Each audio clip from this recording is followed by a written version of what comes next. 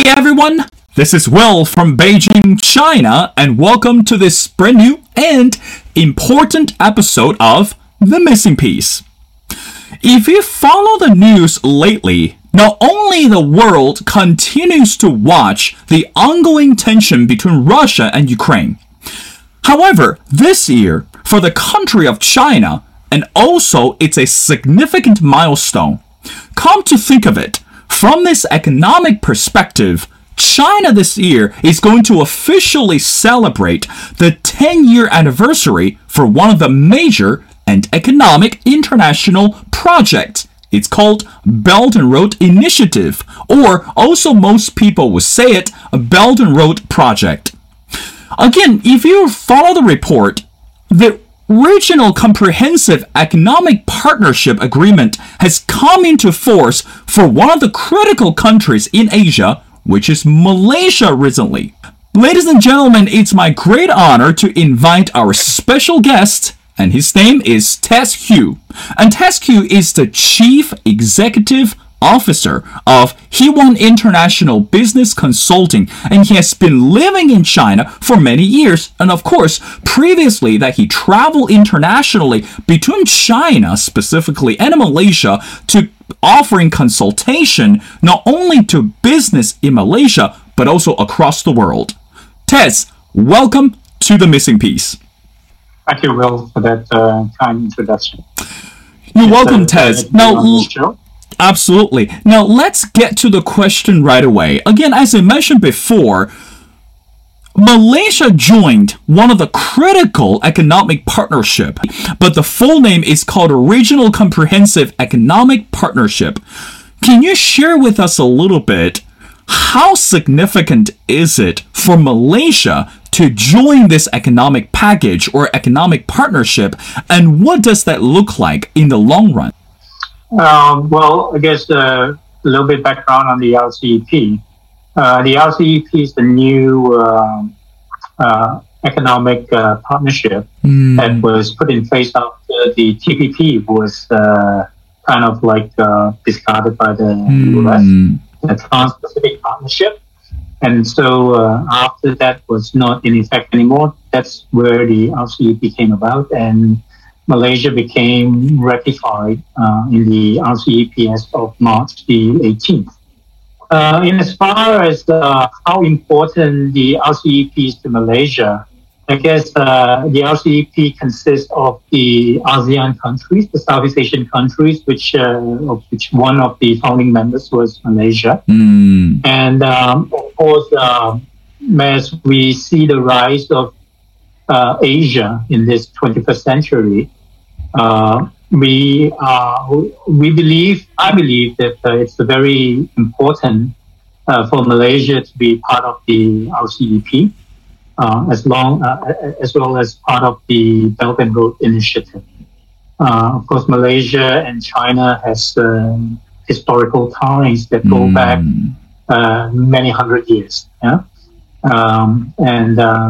Malacca, which is part of Malaysia, is one of the most important trading posts about 600-700 years ago, of which one of the Chinese voyages, Zheng He, also came to Malaysia, Malacca, in the early 15th century. Yeah, so China and Malaysia has a very long trading history, and its cultures are also interconnected.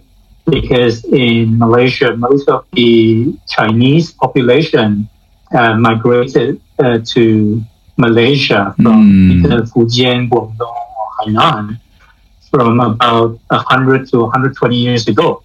So, like for myself, I'm also Chinese by ethnicity. My ancestors are from Guangdong and Fujian. So, as a result, I think this coming back to having this RCEP is very important to Malaysia, because Malaysia is a small country, only 34 million people, and we are unable to afford to negotiate good trade terms on our own. But China has been Malaysia's largest trade partner for the last 10 years, at least the last 10 years. and its trade between China and Malaysia has exceeded USD 100 billion since 2015, I believe.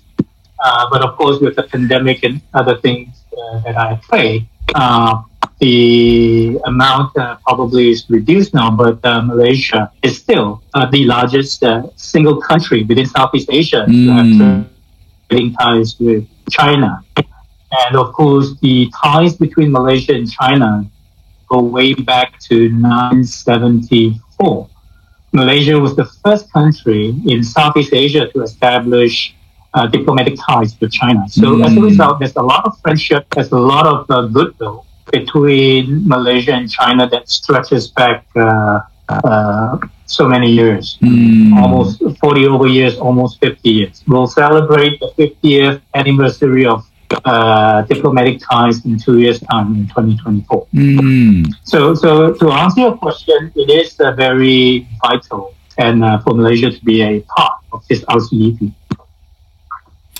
You know, Tess, one thing, of course, that many things that you mentioned, and I couldn't agree with you more, but one thing that we can trace all the way back, and you're right, that the relationship, especially this economic partnership between China and Malaysia, can actually be dated back years ago. And even before the pandemic, and we know that there are many international commodities were being transferred and from China to Malaysia and also from Malaysia to across the world. But again, let's go back to the beginning is something that really caught the attention of this market today is called a free trade agreement. You know, I think, Tez, again, you as a business consultant, and you have a better idea in terms of explaining and understanding this. What does that mean today once Malaysia got admitted into this RCEP partnership? It actually boosted this free trade agreement. So number one, what does that mean, free trade agreement? And number two, and again, how does that benefit Malaysia in a more specific way? And it's not just about business. And I think we're going to look beyond the picture a little bit more, right? I think first and foremost, I mean, whenever there's a free trade agreement in place, of course, trade between countries always have some certain amount of tariffs or certain amount of taxes and levied upon the goods that are being imported or exported. But being part of the RCEP, of course, there's a list of goods and services that will be over time be given preferential tax rate tariffs, and some may be tax-free. So I guess what that's, in the sense of the word, going forward, what it means is that cost of doing business and the availability of goods and services between both countries over time will become more affordable. And of course, with all this tariffs reductions and tax reductions, it will also be a catalyst for more trade and more businesses, particularly, I believe, SME business, small and medium-sized enterprises, that will have more interaction between both the countries. And it also augurs well because Malaysia is one of the countries outside of China with a large Chinese population, and also the population of Malaysia. A lot of them are also learning Chinese, and language will not be a barrier. So, and then there's cultural similarities. So in that sense, going forward, the ratification of Malaysia into RCEP is a positive step forward. There are already existing many Chinese companies that are already operating in Malaysia, notably all the big companies, the phone companies like Huawei, like Vivo, Oppo, and Haidilao. And you've got so many Chinese companies that is already entrenched into the Malaysian economy. But with this new RCEP deal, I foresee that there'll be much more SMEs that will go in between both the countries. So it's a step forward. You know, Ted, it's so interesting that you just used the word called it's a step forward. You know, based on the report, 2020, I would say that was one of the devastating years for human history, because that was basically the climax of the entire pandemic.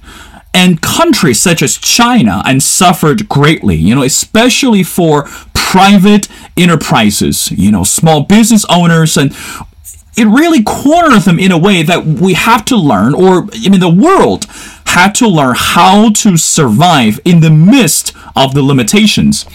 Now again, based on the report, in the year of 2020, China was reported to gain these economic advantages by 3%. So in other words, when the world was slowing down, China was actually trying to move forward. Now, Ted, before we get to Belt and Road Initiative, I want to ask you, how does China's this economic continuation, development, benefits countries such as Malaysia? Given this fact that you mentioned the countries in ASEAN, we're looking at Cambodia, we're looking at Vietnam and Philippines, and of course Malaysia, all these countries. So how do you think that China's economic growth could actually benefit other countries, especially the neighboring economic partners in Asia? Well, I guess, of course, first and foremost, China, of course, managed to get through and recover very quickly because of the strict measures that were taken into effect. I was living through the pandemic. I was in the northeast at the time in Shenyang, but things got into control very fast. I still remember the time when it was the second day of Chinese New Year and this news just broke out, and then but very soon, within, I would say 3 to 4 months, things were back to a new kind of like normal, and things were under control. And that enabled economic growth. No doubt, it was a setback. China only grew by 3%, but still, the base is huge, and 3% is huge growth in 2020, given the circumstances. And I think all this, and what the pandemic really did was accelerate the adoption of digitalization of everything. Yeah, and this is something that China has done very well. In addition to that, of course, there are many industries that suffered. Of course, there are many industries that took advantage and pivoted and moved ahead. And how that would benefit countries like Malaysia and other countries, I would think that the learnings of pandemic control measures and as a result, I would say that all these learnings that China has learned is something that it can share with the world, especially with the Belt and Road countries, of which now there's about 150. 4 or 5 years ago, there was only 65 or 67 countries, back in 2017. 5 years now, the number has doubled. Yeah. When Argentina came for the Winter Olympics, they signed in as the 144th country. That's right. In the Belt and Road. And now nearly about 150. So with 150 signed, you are talking about 3/4 of the world is on the Belt and Road bandwagon, if you will. So all these learnings, I guess, with China's leading the world, I would say, in terms of controlling this pandemic, that will allow China to have a great influence going forward post-pandemic. We transition into a new normal, and all these learnings can, of course, be transferred. And over the course of the last 40 years, we have seen China accelerating her progress. Another area is the alleviating of poverty. Yeah, we just finished the 2 sessions, and one of the big highlights was the alleviation of poverty. That's right. Over the last 10 years, 98 million people have been lifted out of poverty, and now it's almost, considered eradicated. So those are learnings that I guess China can share with the world. I mean, aside from trade, aside from economic issues, there's a whole lot more, I guess, that can be shared with the world. You know, Tez, let's talk about one of the issues that we addressed at the beginning. It's the Belt and Road Initiative. You know, again, as I mentioned in the intro, this year, the year of 2022, actually is the 10th year anniversary for the project. You know, at the beginning, China was having, you know, if I can be honest, China was facing major hurdles in terms of inviting international allies or partners to join this project, because initially it was rather difficult for many country leaders to grasp what the project is about. That's number one. Number two is, you know, nobody could predict 5 or 6 or 10 years later that the pandemic would actually take a toll on the world. So I know Malaysia, again, is a strategic economic partner with China. So can you share with us a little bit that how does Malaysia link to China under this Belt and Road Initiative? And meanwhile, how does that benefit Malaysia in the long run, especially in terms of this domestic and international economic connection? Go ahead. I think, of course, Malaysia was one of the earlier countries to have joined the Belt and Road Initiative. Yes, you are right. Initially, it was pretty difficult to convince people to join in the Belt and Road Initiative. And of course, over the years, you know, I was actually involved in a 2016 event where we held a Belt and Road, or back then we called it a One Belt, One Road summit. Yeah? And we had people from, because Malaysia and China, we have a industrial park in Guangxi.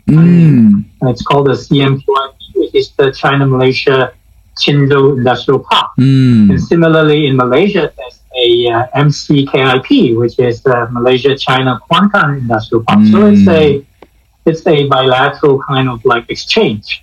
And of course, back then in 2016, it was a good time to hold it, because in 2015, Malaysia for the first time, with Malaysia and China for the first time, breached the threshold of US 100 billion of trade, both ways. Yeah. And back then, and I believe even right now, there's a trade deficit that is also there. But of course, Malaysia plays a very strategic role in China's development, and China into Malaysia as well. Yeah, and so there's this industrial park that's an agreement, and then over and on top of that, Malaysian companies have always invested very early on into China. In fact, one of the first, not one of the first, the first 5-star hotel in China, when Deng Xiaoping opened up China, was built by a Malaysian. It is the China World Mall, yeah, and in cooperation with Guomao. So and their partnership runs to today. So the ties really between China and Malaysia go a long way. And of course, going forward, there's a lot of skill sharing and learning to be learned between both countries. As the whole world is continuing watching the tension or the conflict between Russia and Ukraine right now, you know, we are coming into almost the 4th week. It's like it's been a month, and the devastation should not be underestimated. But meanwhile, people are looking at the countries in Asia, especially in Southeast Asia. How do you think that this ongoing conflict could or might have impacted on the nation on Asia, especially in Southeast Asia, country as Vietnam, Cambodia, Philippines, and Laos and Malaysia. So you as a Malaysian and you as a business consultant, how do you think that this war might have impact on the countries such as Malaysia? Of course, the war we're already seeing its initial impacts in terms of petrol gas prices rising to unprecedented levels. In China, it's breaching 9 yuan per liter. In the US, we're talking about $5 per gallon. Of course, and then of course the immediate effects is that like countries in Europe, which is very dependent on Russian gas, like Germany, half of their gas necessities are from Russia. Now it's cut off. So given the situation, I think of course the initial effects of the price of the war, I believe it's not so much felt at that moment in Southeast Asia as of yet. But of course, the longer the war continues, then of course the effects of it has to trickle down. Yeah, we are seeing hyperinflation happening in the US. Recently they just disclosed that US is having the highest inflation numbers in 40 years.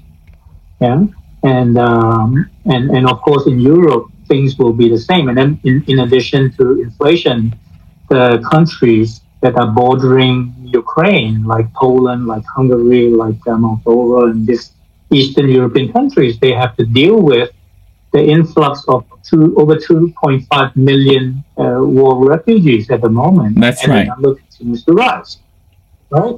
So I would say that, of course, the effects will be felt in Southeast Asia, Malaysia, but at the present moment, the only thing that we see is probably in the areas of petrol prices. But because Malaysia is herself a petrol producing country with subsidies, so currently the prices are still under control.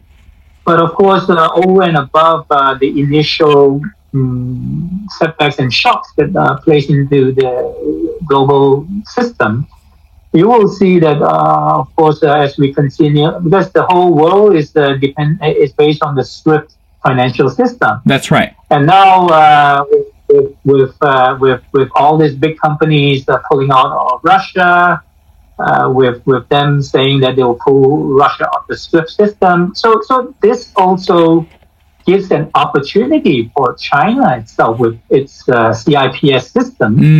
And of course, the recently launched digital renminbi, the ECNY.